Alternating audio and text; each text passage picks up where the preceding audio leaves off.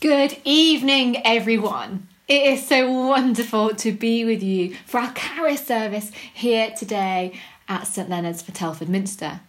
It's so good as well that we can be together, that we can still worship together in this weird time that we're in.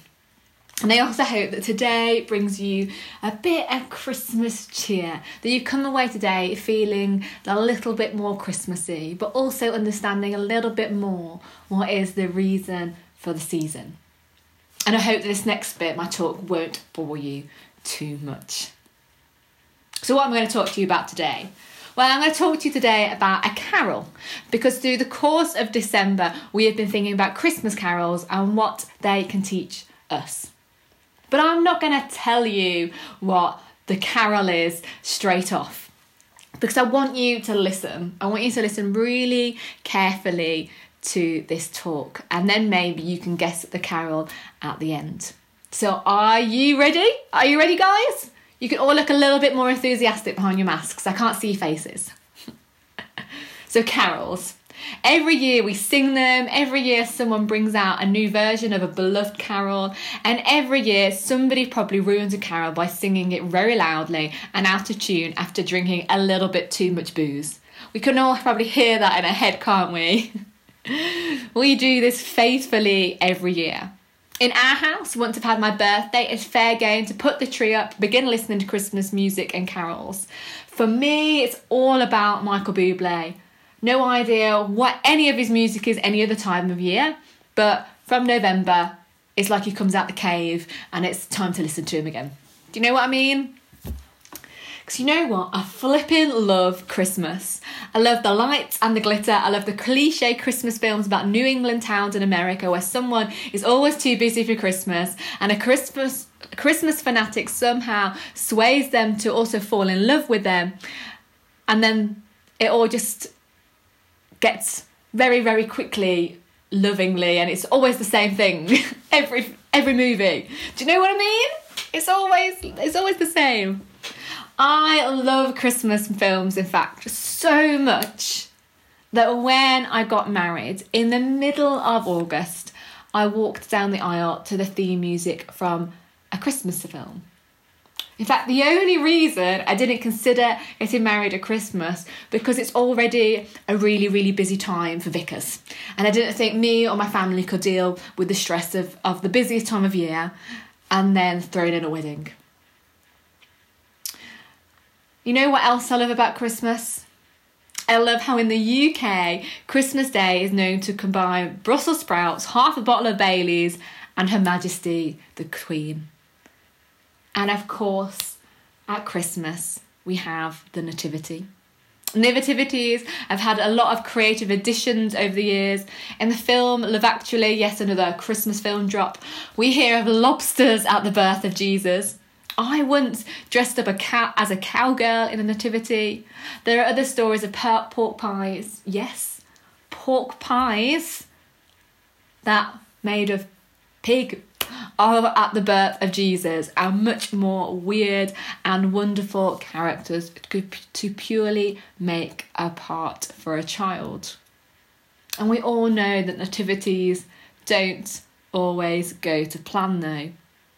You may have heard this before, but in one nativity somewhere up north in Yorkshire, as the wise men entered onto stage tightly clutching the gifts, the first one said, "I am the King of the North," kneeling before the manger and lying a box of gold, said, "I bring gold." "I am the King of the South," exclaims the second child, and lies down a blue box and says, "I bring myrrh." "I am the King of the East," said the third and smallest child, and he really carefully laid down a silver bowl and said, "And Frank sent this." There are other stories of children throwing baby Jesus on the floor, innkeepers being sure there is absolutely, unconditionally no room whatsoever in the inn or in the stable and shutting the door in Joseph's face. And we also have Joseph storming off from Mary because really he doesn't like his little co-star. So he doesn't really want anything to do with her. So walks away. And of course, there is much more stories that we could share about hilarious moments of children doing weird and wonderful things in nativity plays. However, it's not always the children that get things wrong or make those odd comments as well, or just don't get it. Sometimes it's the adults too, isn't it? A vicar once eavesdropped on a conversation between a head teacher and a parent concerning the nativity play the children were to perform. And the parent said, "So what's this play all about then? In all seriousness, what's this play about?" Christmas glitter, sprouts and jokes aside, this made me really, really quite sad, as it's not uncommon. Many children get confused between Santa and Jesus. Many don't even know who Jesus is anymore. A friend of mine has told me that she asked when Jesus was going to bring the gifts, not when Santa was. Or they're going to go and see Santa in the manger, weren't they? So who is this baby that the choir of angels come and adore? Well, the writer of our first reading we heard lived a long, long, long time before Jesus, and he foretold his birth. He told us that this babe would bring light into darkness. He would be the Prince of Peace, a wonderful counsellor. He is who these people were looking for and faithfully waited years for. They did not give up. Even in the midst of war and disaster, these people waited. I wonder what their reaction might be if we told them our society had forgotten about such a child. In our second reading, we heard of Mary, a 16-year-old girl being told that she was pregnant. She may have even been younger than 16. She, if she was alive now, would have been at school, thinking about sitting exams. She wasn't married, but she was engaged to an older man, Joseph. It's a bit of safeguarding if that was going on now. And they probably didn't know each other very well either. And if you carry on reading through Luke's Gospel, you see how Joseph responded to the news of Mary's pregnancy. He was shocked too. A virgin birth was as much as a miracle then as it is now. And he was mostly shocked because what was he going to do? He had two choices. He could marry her anyway and know that they would be socially rejected and suffer deeply. Or he could have had her stoned because she's pregnant out of wedlock. He chose to faithfully obey the angels. He chose to faithfully follow the call on his life. And they became refugees, fleeing for their lives as someone was trying to kill their baby.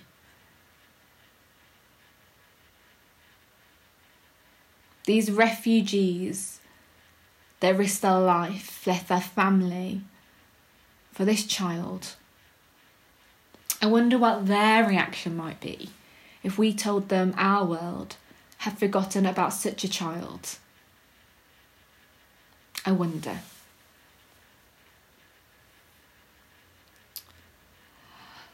Have any of you here ever watched EastEnders?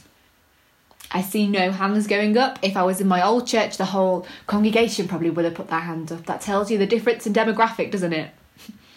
Well, one of the writers from EastEnders came up with the idea that he wanted to do a version of the Nativity like Hello, Hello. Do you remember that? It was a comedy set in a small cafe in France during World War II. While his cafe is used as a safe house for the British airmen, he also runs covert operations, flirts with women, and, of course, keeps his wife happy. So instead of there being a set in a cafe in France, it would be in a stable in Jerusalem. And he pitched the idea to the BBC, who loved it so much that they literally brought it off him. However, he realised that it would be wrong to do this. He said, "The more I realised this would be a travesty to take the most wonderful story in the world and turn it into a cheap gag." The writer began to research this further.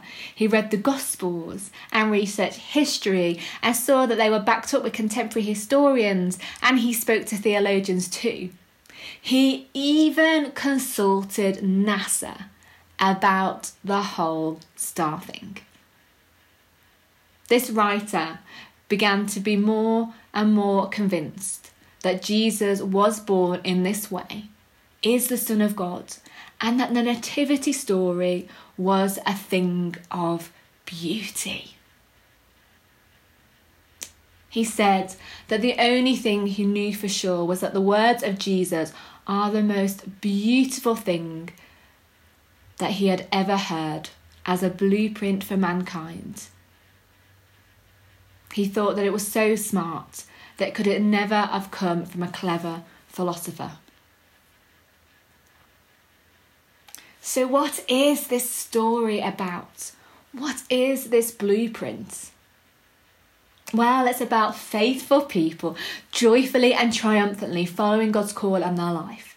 It's about the shepherds and the wise men, Mary and Joseph, and all the people that went before them, faithfully following God to welcome into the world a tiny, tiny baby, Jesus, Prince of Peace, Emmanuel, God with us.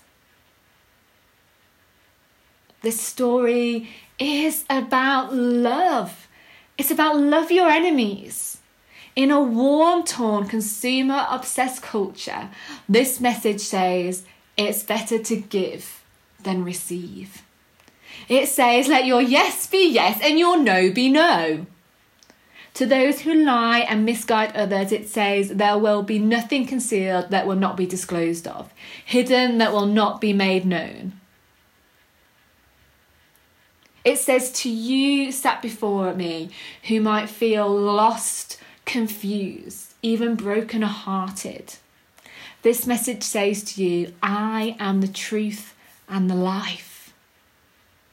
Because of these faithful people we read about in the Bible, Jesus came and dwelt among us and died so that we, everyone, could have eternal life in heaven. I wonder if by now that you've guessed the carol.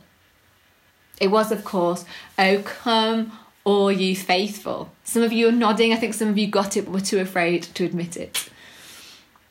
And "O come, all you faithful" is about faithful people coming to Bethlehem to see the Christ child. You might be thinking here, saying, I am a faithful person, but I can't literally visit Jesus in the manger. And even if we were to visit the Church of the Nativity in Bethlehem, the place where Christian tradition believes Jesus was born, we wouldn't find a babe lying in a manger. But we can come to Bethlehem in a sense. We can come in our imaginations as we follow the Christmas story to inspire us. We can come as we reflect on the miracle of Jesus, Word of the Father, now in flesh appearing. We can come in worship, adoring Christ once born in a manger, once living on earth as a sign of God's kingdom, once dying on a cross for our salvation, once raised from the dead on Easter, now reigning in heaven and welcoming us into his presence, ready to come again and complete his work of establishing God's kingdom. But this beautiful story that's been faithfully, quietly, extravagantly been celebrated by Christians around the world for over 2,000 years is being forgotten and lost in glitter, in tinsel, in stuff, in food, and in Santa. If you're a Christian and you've come here tonight, I want to ask a favour of you. I want to ask that you would outwardly and joyfully and triumphantly live out your faith this Christmas. We all had some awful news yesterday that we couldn't celebrate Christmas in a way that we thought, not even in the way that we probably wanted to. We have two options here, and that is to either be sad and depressed and live in darkness, or to remember the light of Jesus and be the light to others and bring hope. When Jesus was born, he was born into a much worse scenario than we're in. But that didn't stop him from being the light of the world. I beg you that this Christmas, you will act as Jesus' light and bring hope to those who feel rubbish, who feel sad, who feel brokenhearted, who feel like they're at their end. Be hope, guys. For those of you who've come who don't recognise or would say that you're a Christian, or you might even be sitting on the fence, or you've just been literally dragged along by someone tonight and you don't even want to be here, well, I ask you for a favour. I ask that you give this story a chance. Maybe give it a read so you're never that person that says, what is this nativity story about then?